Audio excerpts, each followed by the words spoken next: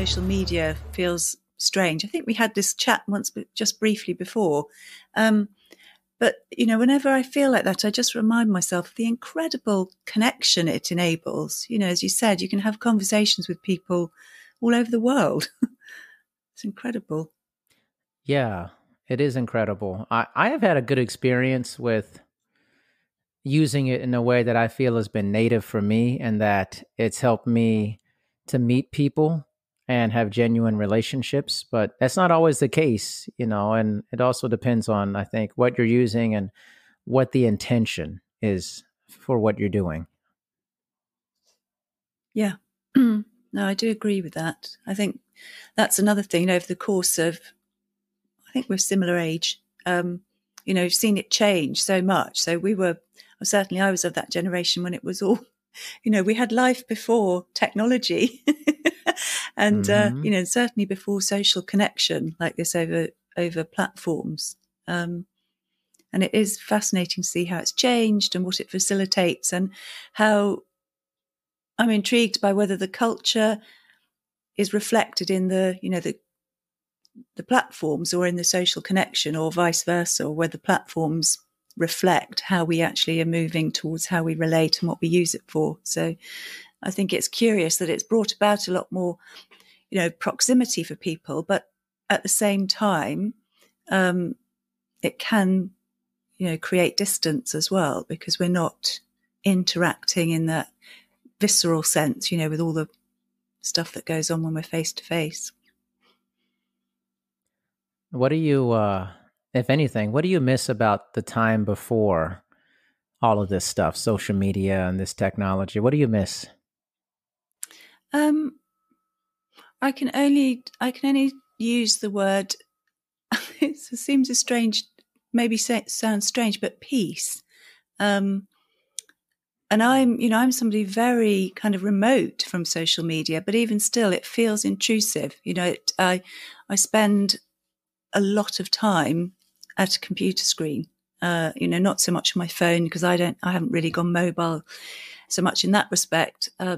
I managed to avoid that a little bit, but yeah, there was somehow, I liked the days when you picked up the phone, if you had an issue to deal with and you phoned a company because there was a question about a bill, or, and I think particularly from a work point of view, when I was working in management consultancy, you could literally genuinely call up a company, find them in a directory, find a telephone number, call them and speak to somebody, or ask to speak to somebody, and they would call you back. So I miss conversation. I think I'd say conversation and that feeling of space peace, where there isn't all the white noise of what's going on in the feeds and on this platform and that platform, and a slight incongruence. I feel it kind of disintegrates us a bit, because our focus is scattered across lots of sort of different places or spaces, where when it was just the phone and a book, something written, just seemed much more peaceful to me.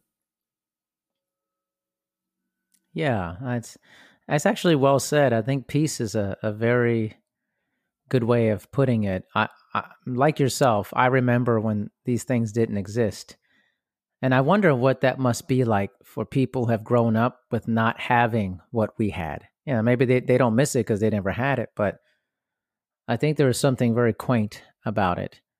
And although I would miss out on meeting people like yourself, on some other level, it was just less chaotic, and it felt a little more at ease. When you never had to worry about people keeping their phones with them when you had a meeting with somebody in person, or things like that. It was just like, if you sat down with somebody, you just talked to them. There was very few distractions at that point. Yeah, and I think that did create more presence. I think it must inevitably, we were more present just by virtue of the fact, as you said, Darian, there simply weren't the distractions there. But then I'm fascinated by how, the change over time, and going back to you said it's intriguing for those people who have known nothing different. So of a generation where this has only ever been normal, we can relate to that in that we cast our mind back to, earlier generations for us and think, what did it feel like, to not have motor cars and go back beyond that, not to have telephones. And I get a slight sense because whenever I use the sat nav, I think, what happened? We used to read a map. I've still got my old kind of bent up and gnarled copy of my road atlas in my car because we used to read maps to work out where we were going. And that skill atrophies. It's like I'd think now, oh dear, if I had to go somewhere and think about where I'm going and look at a map and plan the route. And then, of course, we used to pull over all the time because, oh no, where am I now? I need to check the map again. I think, oh my gosh, I remember that. Yeah. And could I don't miss now? that though, because I was terrible with directions before, like navigation. I used to always like get lost and stuff. I was like, oh, I'm glad I actually have GPS now. Yeah, I think so too. Although I do think there's that thrill of being tested, kind of testing yourself. Yeah. To know that you're competent. And I think that's a really interesting thing, going back to what you were just, you sort of said earlier about the younger generations, is in a way when everything is facilitated so really effortlessly, you're not tested at all. So you miss out on that feeling of knowing you're competent, and you can work something out. And, when everything's worked out for you now by algorithms and AI and technology. And I do wonder if that's contributing, partly to this, to the emptiness some of the younger generation feel. Yeah. Yeah, I think you might be right about that. Actually, I'm reading a good book that you might be interested in. It's called Weapons of Math Destruction. Oh, say that again. There was a bit of a crackle. Weapons of Math Destruction. Oh, interesting. Yeah, love that title. Yeah, right. It's all about like algorithms and how algorithms, it's the dark side of it, in a sense of like algorithms for like home loans or for hiring people and jobs, things of that nature, are often created, and even the creators often don't even know how to explain the algorithm to people. But then the algorithm makes a decision on like, okay, this person, well, for example, in some algorithms, employers will try to run a person's credit history to see if they pay their bills on time and things, using an algorithm and determining whether this person is a hireable person based off of if they pay their bills on time, what's their credit score, and then using that metric primarily as to whether they'll hire a person, which can be really a weird thing, actually, to determine whether somebody should be hired or not, Yeah, I mean, that is just diving straight into the realm of big data here, aren't we, Darian? I mean, that's the... Oh, yeah. Yeah, fascinating. And on that note, so, Europe has a lot to, especially our relationship between the UK and Europe over recent years, but I don't know if you've heard the term GDPR. So that's the European Data Protection. It was the kind of the new generation of data regulation that they brought out several years ago now, and mandated that any company that trades with or sells anything to an EU citizen has to comply with this new law. And what because I delved into it a bit, and something I thought was commendable about it is they actually give the right back to the citizen, so the data owner, if you like, to challenge a decision that's made by an algorithm or a computer. So, classic example, if you're applying, because all banks now, all finance has been run on algorithms now for years. So if you apply for any type of financial product and you're refused on the grounds of a computer making the decision, you can actually challenge that under this new law, which I think is encouraging, because I think we need that back in this world of big data. That's incredible, actually. Well, I think that we're the pendulum swings real hard on one side, and then now what I'm seeing is the pendulum is swinging back on the other side. Or like, okay, what about the data for the consumer? Should the consumer be paid for their data? I mean, companies are buying people's data and profiting off them. Shouldn't the consumer get paid? And now you're saying that, citizens are challenging decisions by algorithms. I think that's a good thing, actually. Absolutely. And I think it's it's interesting as well to how change.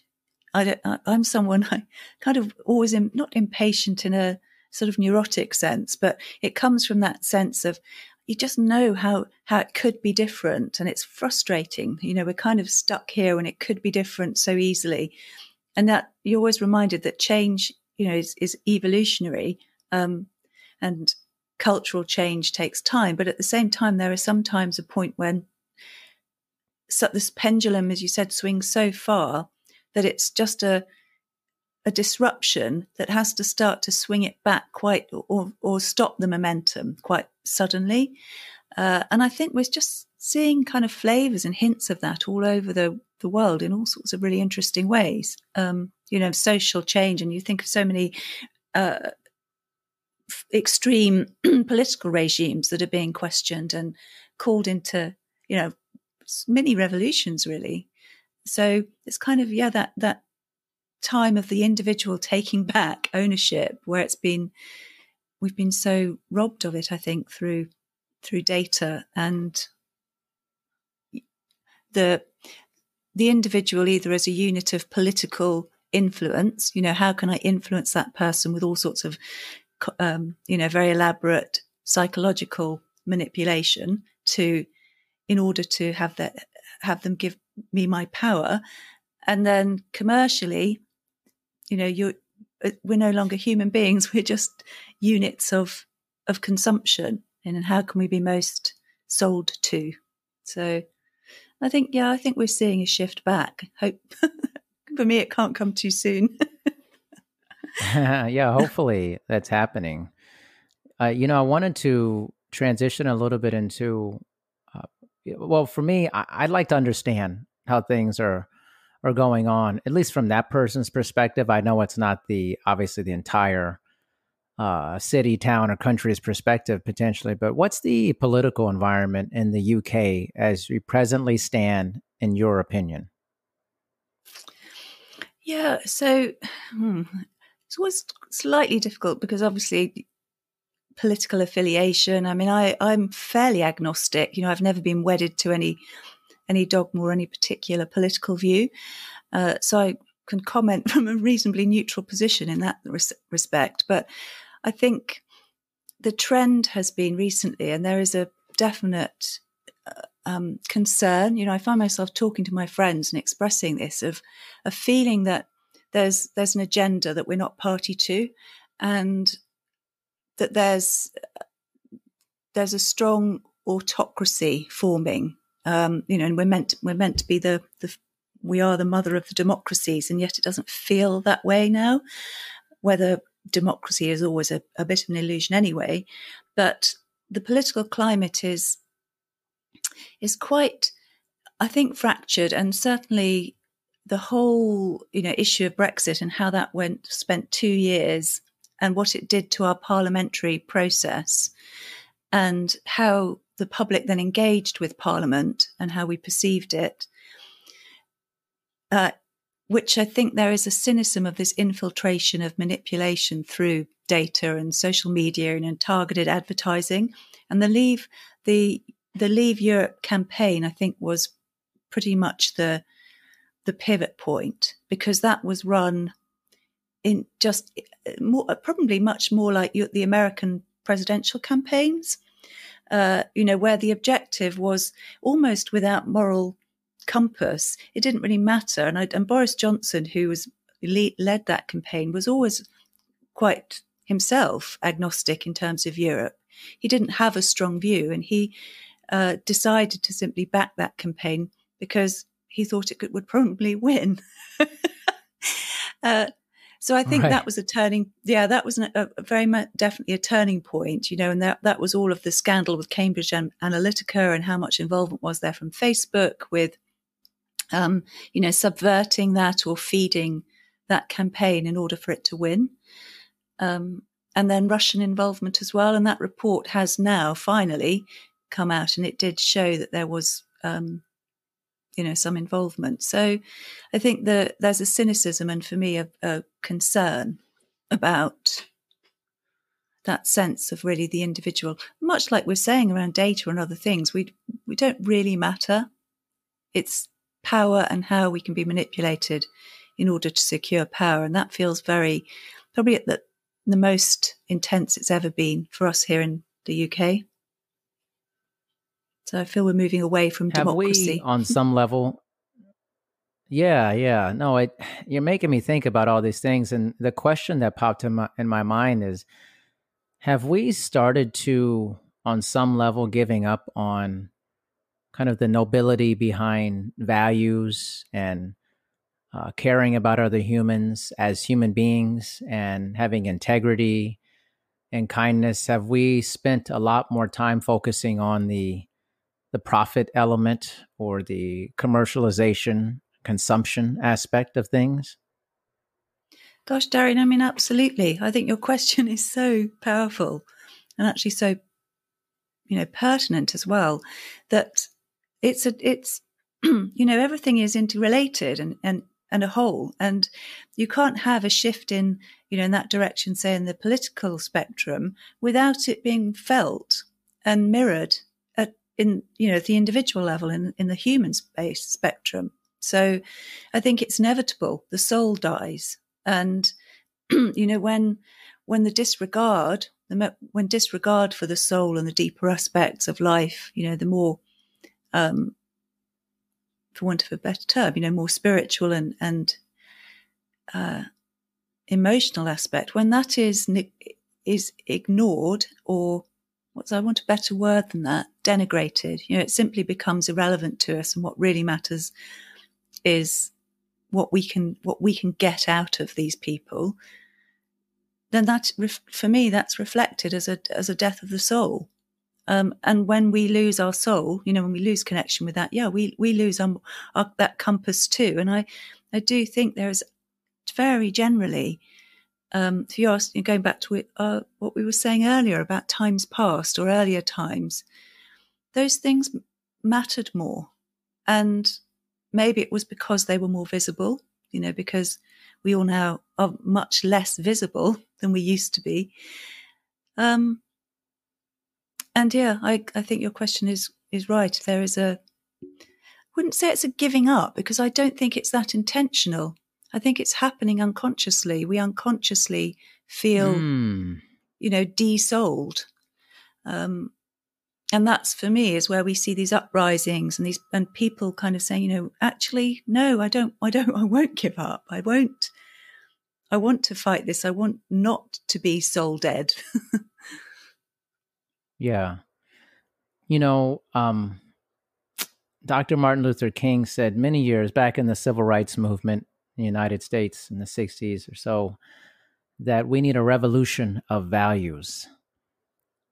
How do we have that revolution where, if we're not giving up, where it's unconsciously happening, how do we intentionally have a revolution of values where we make that a bigger priority in the sphere of our world? Well, there's two ways. I mean, I've got two thoughts to respond to that. One is obviously having the awareness, and that's the difficulty of it. If you're unconscious, if it's happening unconsciously, how do you get conscious and awareness of it? Because once you are consciously aware of it, you then have a choice. You can then make the choice to respond or react or choose to value something. There's obviously the whole zeitgeist of what's valued culturally, and that pervades just by virtue of the fact that that's the cultural norm. So you then need disruptors and people who are courageous enough to challenge those social norms. If you like to lead towards a different value. And then there's all the vested interests that want to close those voices down. So you're in that constant, dilemma and battle. And I suppose that's human history and always has been there. I've got a different take on this. So I'd be really interested to see what you make of this. So, I have a theory that if you like if you look at all of the social ills and the troubles we're facing in the modern world, I actually track that right back to a point in not that long ago. It was only 300 plus years ago, where we decided we were better than and separate from other animals, because that was, it was the continuum of evolution that we don't, we recognize the physiological continuum, but we're different by divine right, and that man is separated from or disintegrated from earth, nature, other animals because of our superiority. And with that, our values, if you like, the foundation of values became extremely small and narrow, because the values then all relate to human beings. So we, become completely human-centric, and the human unchecked or disintegrated, disconnected from what we were talking, the values that the earth system inherently holds within it. To me, that was where, we made that was a critical juncture.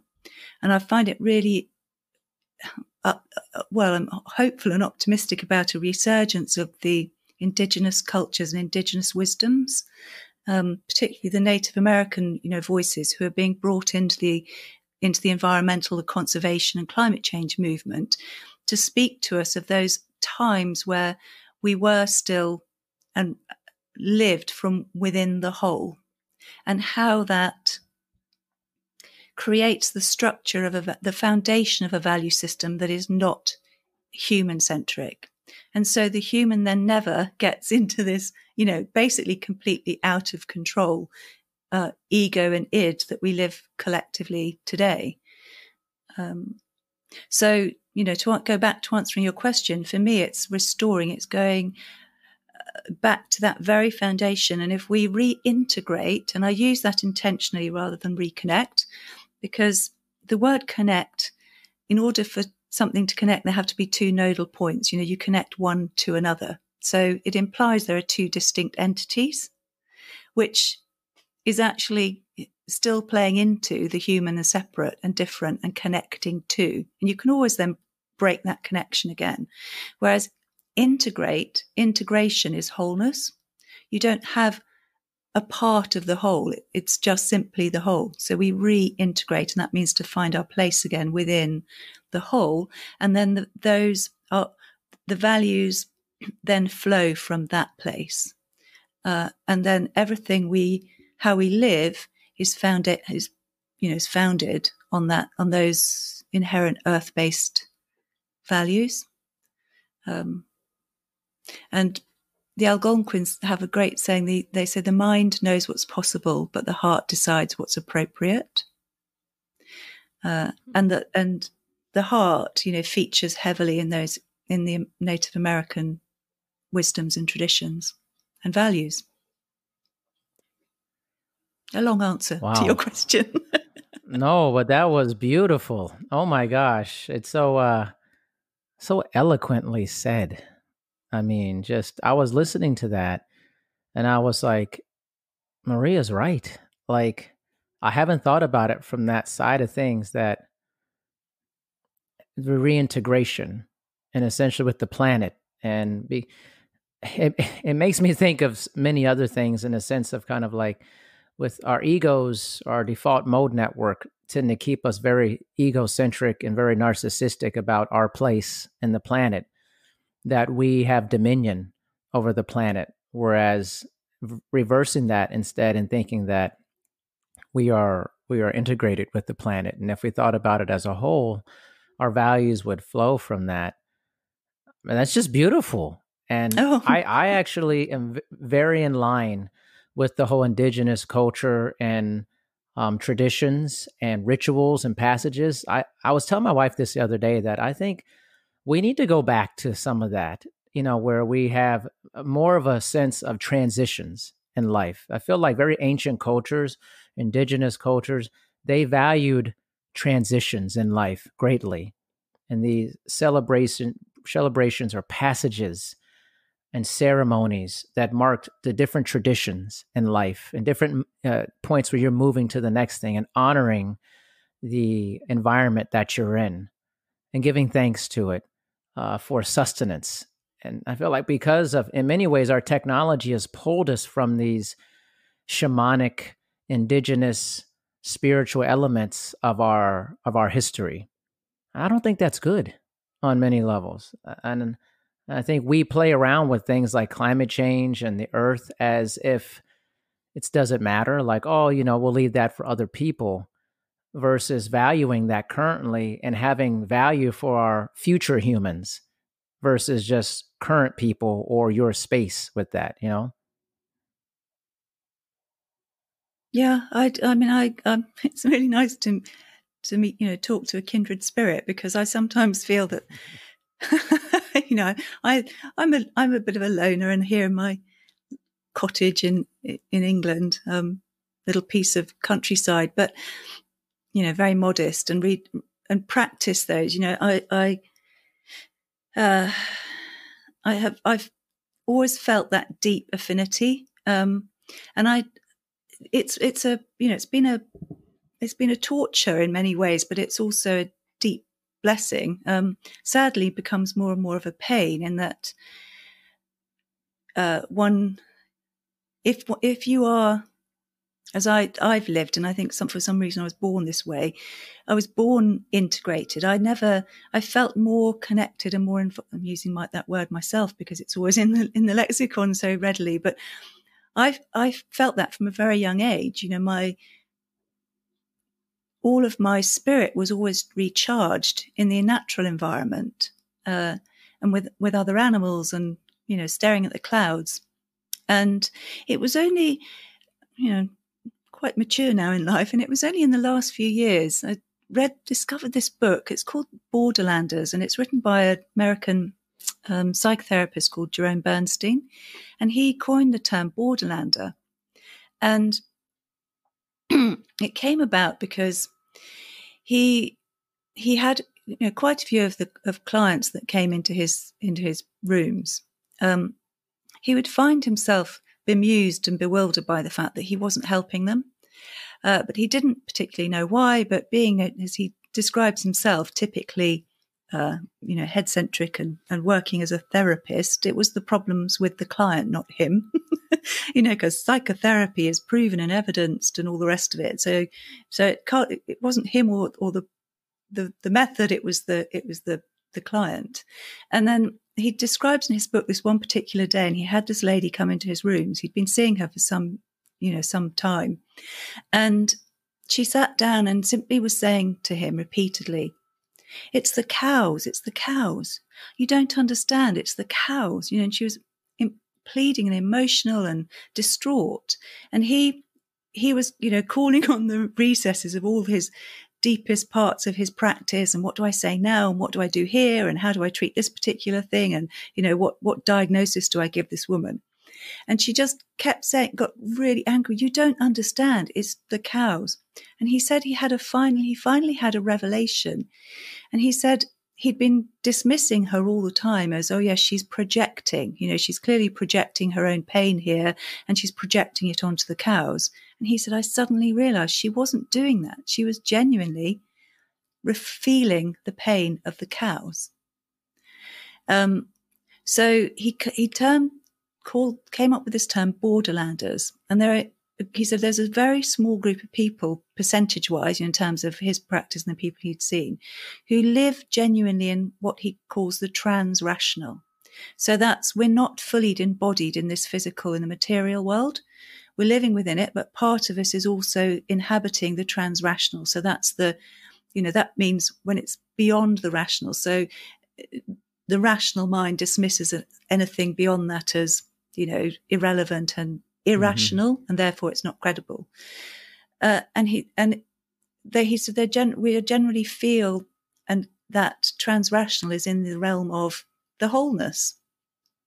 And so you do genuinely feel the pain of the cows. You feel the earth, you feel the environment of the natural environment you're in. You don't just see it, observe it, and give it a name and label it and analyze it.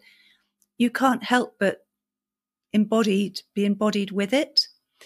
So he talks about those people being, the kind of the vanguard. He said it's a painful life for them, but he said hopefully they're there, for example, for the rest of us to move to what, he recognizes. Part of what I've articulated is this: that's where we need to go to heal and restore. And if we have any hope of a future that's, passable in terms of an experience of being alive, that's where we have to go, because Earth, we have to be restored.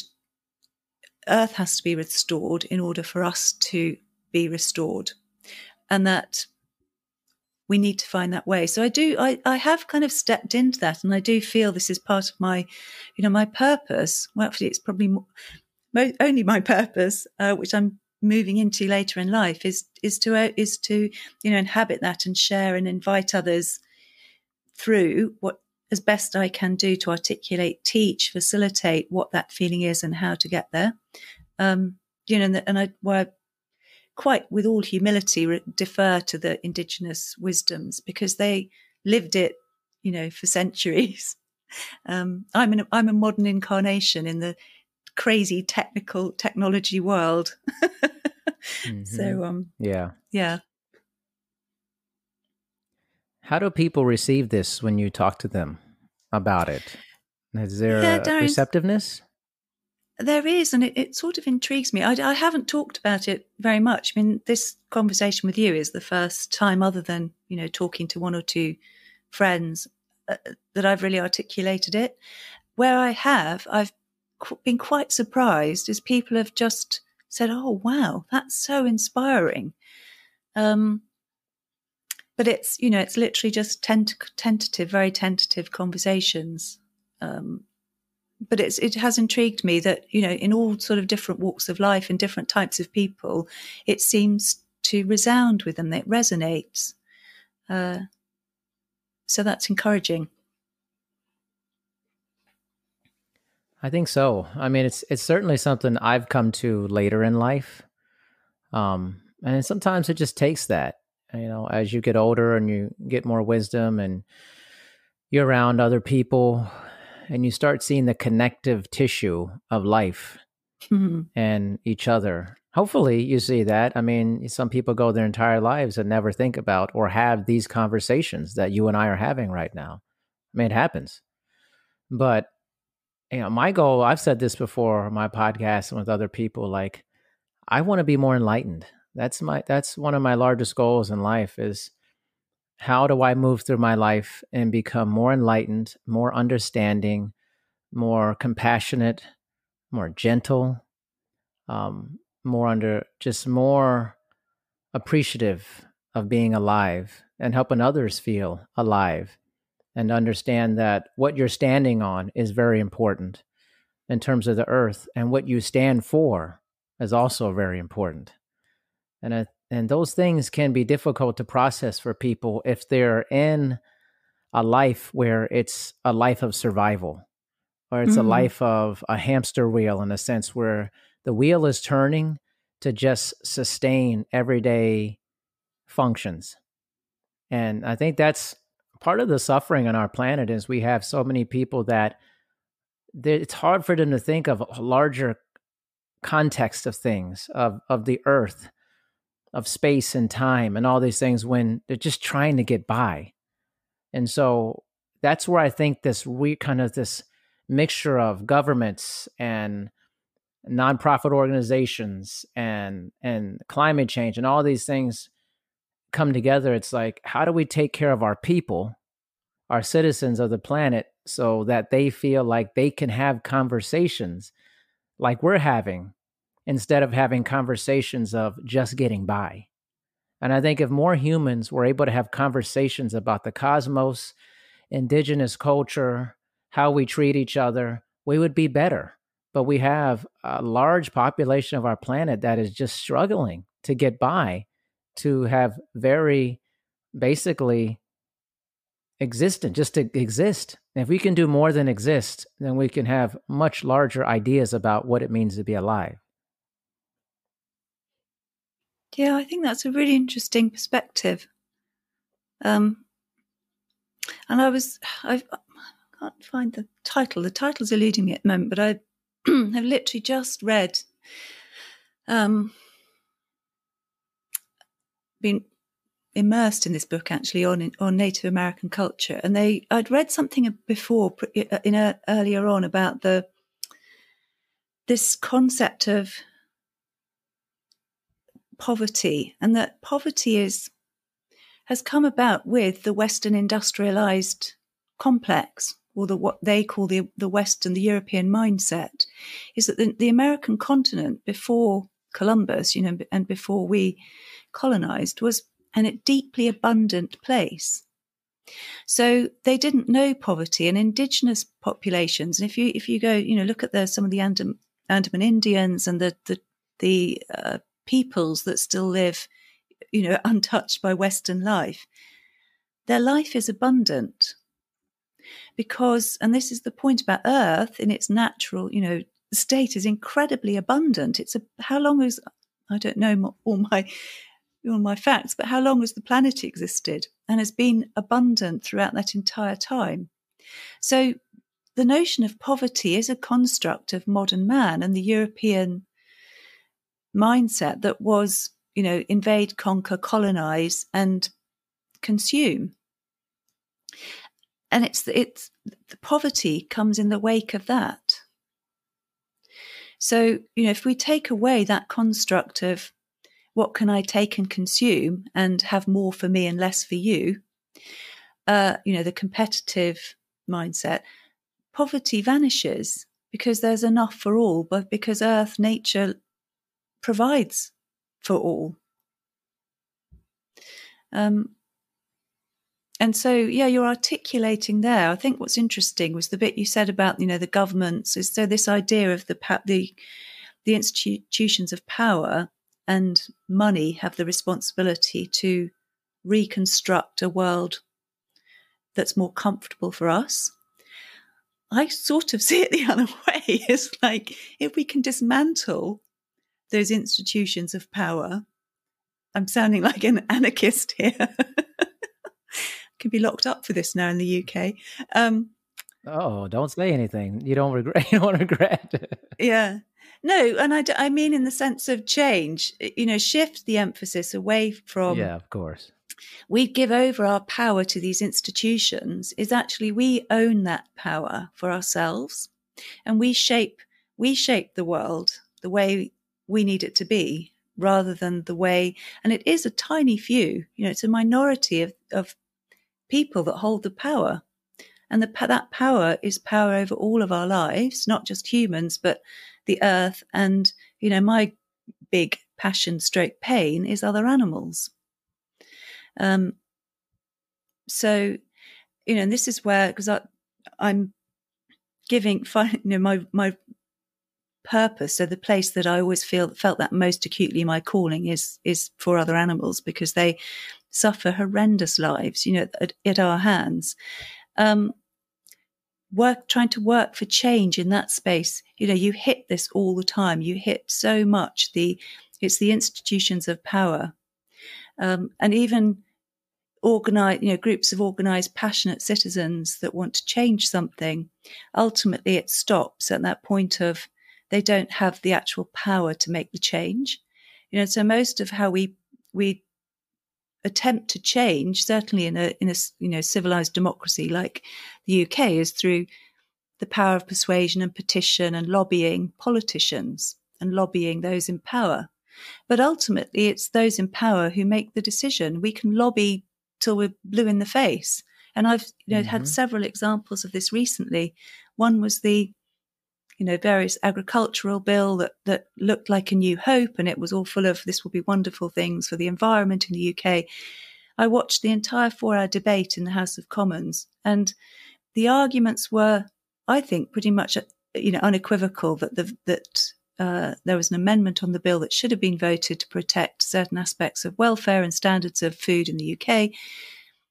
And from both sides of the House, there were politicians arguing in favour of this, but the decision was made through the voting process. And in our system here, the party in power, the government, simply whips, orders their MPs to vote with the government line. And so they voted it down. And that just, you were saying earlier about you give up and you despair. It's like, how do we ever make change? Even if all of the arguments is in favour of this happening, ultimately whoever is in the position of power decides. Yep. And they won't decide in our favour. I think this comes back to how we started the conversation, is in this modern construct, the way we live now, those institutions of power are not deciding in our favour, increasingly. And you asked me about what's the political climate in the UK. It feels increasingly like they're not acting and making decisions in our favour. So who are they serving? They're serving themselves and their own interests. Yes. And actually, it made me think of that this self-serving environment, these institutions are supposed to help us and supposed to, but increasingly they serve money, they serve power. Yep. And the cost of giving up power and money is huge for people. And the construct of money is, as long as you serve money and make it your number one service item, you are in the cult of money. That's your leader. And if that's your leader, that's who you bow to. Yeah. You'll never be doing things generally for the good of other humans. You'll be serving the master of money for that. And this isn't a pushback against money for that. It's just that what's the priority in your life? And it feels like those who are in power, and it feels like I've talked to people from all over the world. It just seems like a lot of industrialized nations, they just serve money primarily. The government serve money, and they serve their own interests. And there's a lot of things that happen behind closed doors that the public has no clue what happens. And it's this disintegration of values. That's, you could have people who are in public and they may tell you that their values are based on one thing, but the actions don't say that for that. The actions say money, power. And I don't know how, you dismantle that. You could try to get people in place that want to work for that, but often those people end up getting into the system and become swayed by that elixir as well. They start drinking that Kool-Aid hard when they get in there. And the machine eats them up. So it's very difficult to think. I have these great ideas and notions about the planet and, about other humans and being a voice for goodness and kindness. Mm-hmm. But the reality of that is that's a very little share of the viral nature of things. When people commit crazy acts, they're sensationalized material, people seem very, very enticed by that. They look at it, they see it, they consume it ravenously. But when you submit very plain, good, old-fashioned ideas about helping people, being good to your neighbors, all that stuff, it's not consumed very much. It's just not. And I don't know whether that says something about our society currently or just what it is about us innately as humans. And that we'd much rather watch the car crash than to see somebody saved. It's a weird thing about us that we really are we're just enticed by it. We're pulled towards that light of negativity, even if we don't want to. So a good example is here in the United States is, you have this very big divisive political deal. We have the election next week, the whole thing. And you have a very divisive, at least from my standpoint, a very divisive country, a tribalistic nature of this side versus that side, this team versus that team on that. And even if somebody says, I don't like Donald Trump, if somebody says, I hate Donald Trump, but they watch all the coverage about Donald Trump, like, okay, if you don't like this person, why are you watching all the coverage and everything he does, every movement he makes? That doesn't make sense to me. Like, so I feel like people are pulled towards these things, even if they don't like it, they feel compelled to know what's going on constantly, Yeah, but I do think, I see this as part of I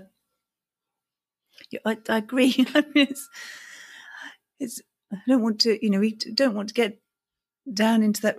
Maybe we do, get down into the reality, because I think for people who do, are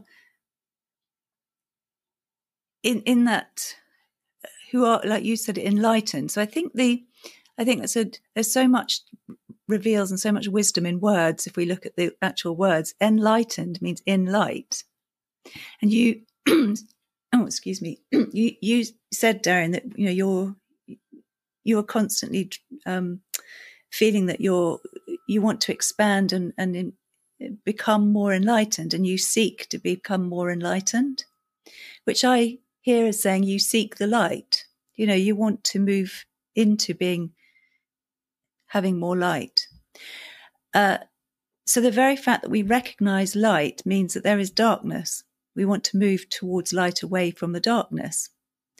Now, that motivation, you said you've talked to people all over the world, and I think you've probably talked to far more people than me, but if I observe looking out and how I see the world, is that we have this, like you said, an insatiable, and as a growing insatiable appetite for what feeds the light, the darkness. Those feelings of despair and fear and anger and anxiety and disregard for somebody else, increasing selfishness, the extinguishing of love, so the flame of love flickers weaker and weaker until it goes out. And that comes back, I think, to what I said earlier about being soulless, is when there's a void, when you open up a void, it will fill, if you like, with whatever has the least resistance. And it does seem that there is more effort involved in seeking enlightenment or seeking the light. And I think that's also becoming harder and harder because of the increasing void within the human soul. And I talk about that, mean that collectively. So if the collective human soul is a growing void, it will fill with whatever has the least, clumsy way I can say it, but the least resistance. And for me, that's the darkness. That's the things that we're pulled to that kind of feed that, I have a friend who loves the term, he has this term, sticky monster. That kind of, the sticky monster, the bit in you that's all the kind of the aggro, the angst, like you said, the part of us that rises to judgment and divisiveness and distrust and dislike and ultimately hatred. Those things feel so easy to get into, to me. I always say that with people, like, as much as I seek enlightenment and the light, as you say, like, I'm like anybody else. It's very easy for me to slip into feeding the sticky monster, as you say. Yeah. And I think it's just so easy. It's so easy. It's just like a reflex. And so I find that in my life, I can speak for myself that I've had to put a tremendous amount of effort to seek enlightenment because it doesn't feel natural to me. It feels like something like, I think people like they want to be fulfilled and have joy and happiness and all these things, but it feels like it's a much more concentrated effort to have that than there is to feed the darkness or the stickiness. It's sticky monster. So I think that's this weird, there's this dichotomy between this uphill battle to maintain being seeking light, being positive, and this pull to feed this thing inside of us that feels very natural to gravitate towards. And I think for some people, it's just easier to feed the beast, it's just easier. And It whatever is. we make easier, we tend to move towards.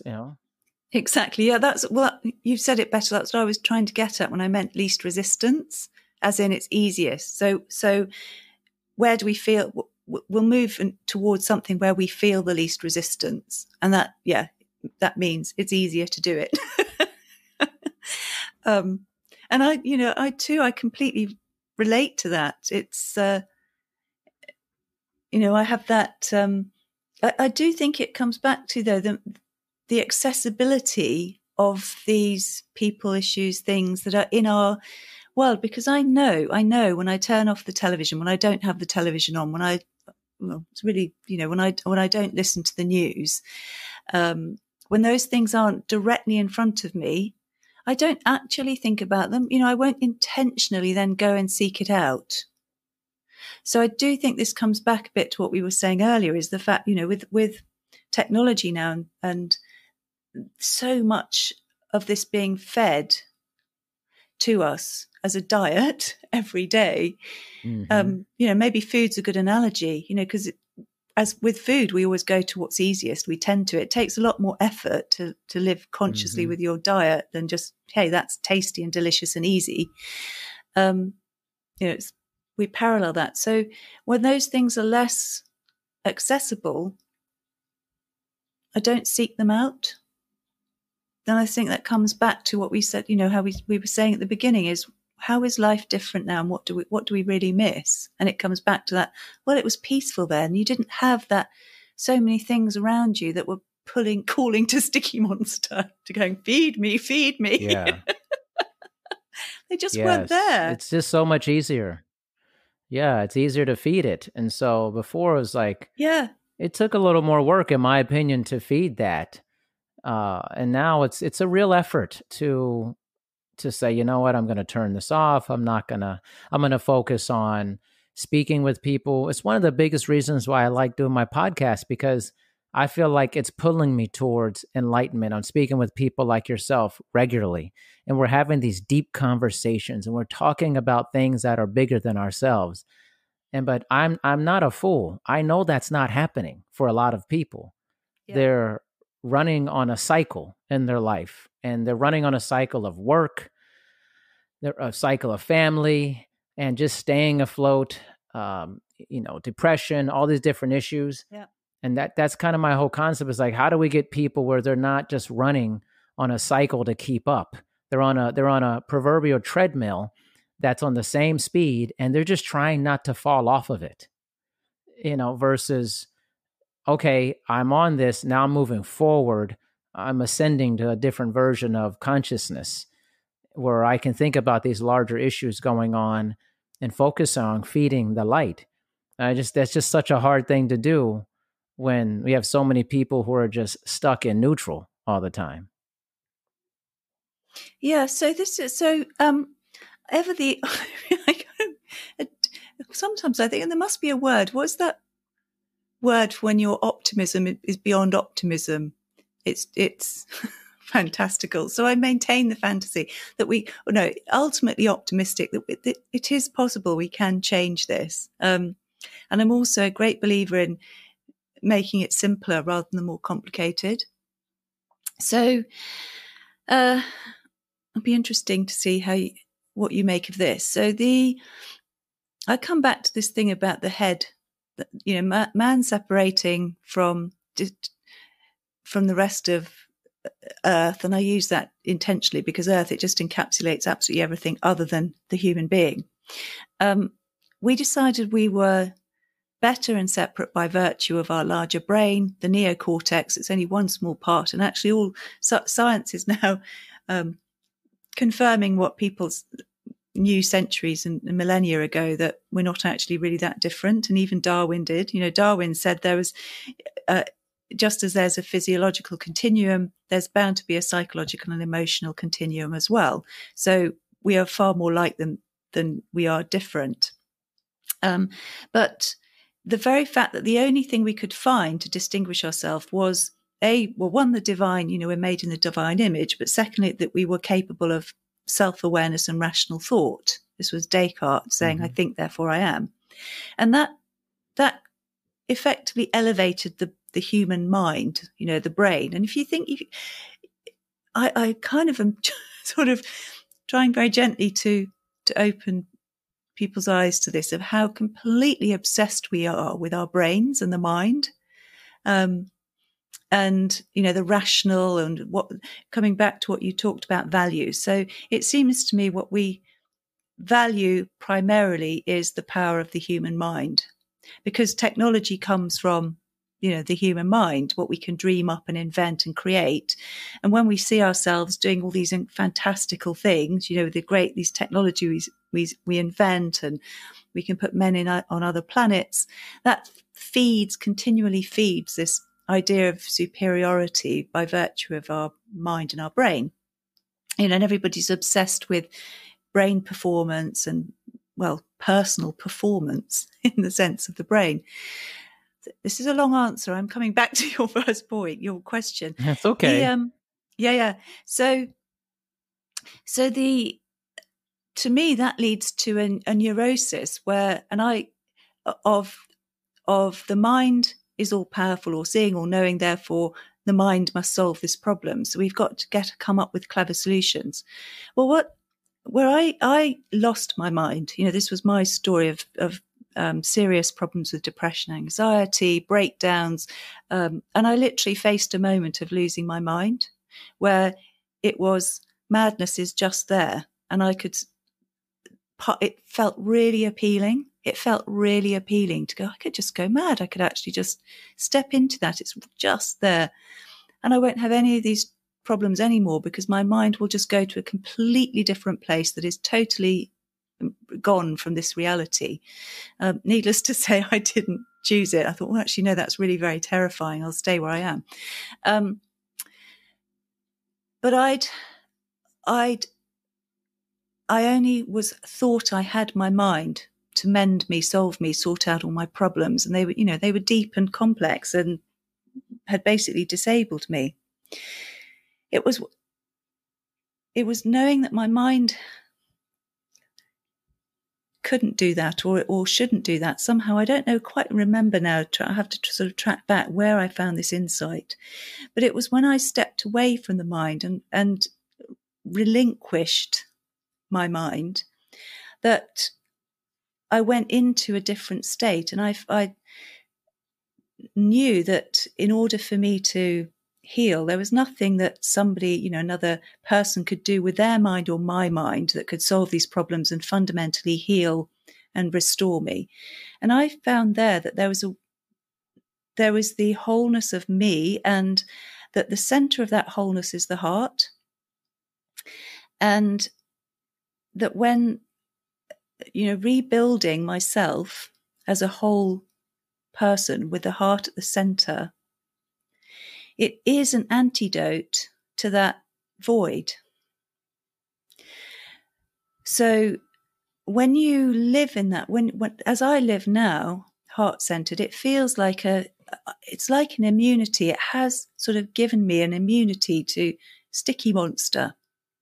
And I, in the past, I was someone I had huge difficulty with emotional regulation, and I'd have things in life would flip me out into this place of just, I almost call it, frantic rumination about a problem, and just turning it over and over and over. And I believed if I kept turning it over, if I kept putting my mind to it, I would somehow find a way out of this problem, that this person or this relationship or this situation had caused.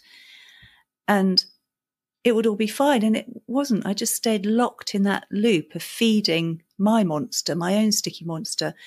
I don't do that anymore. It just doesn't happen. And even now, many years on, I think I'm so different. I live so differently.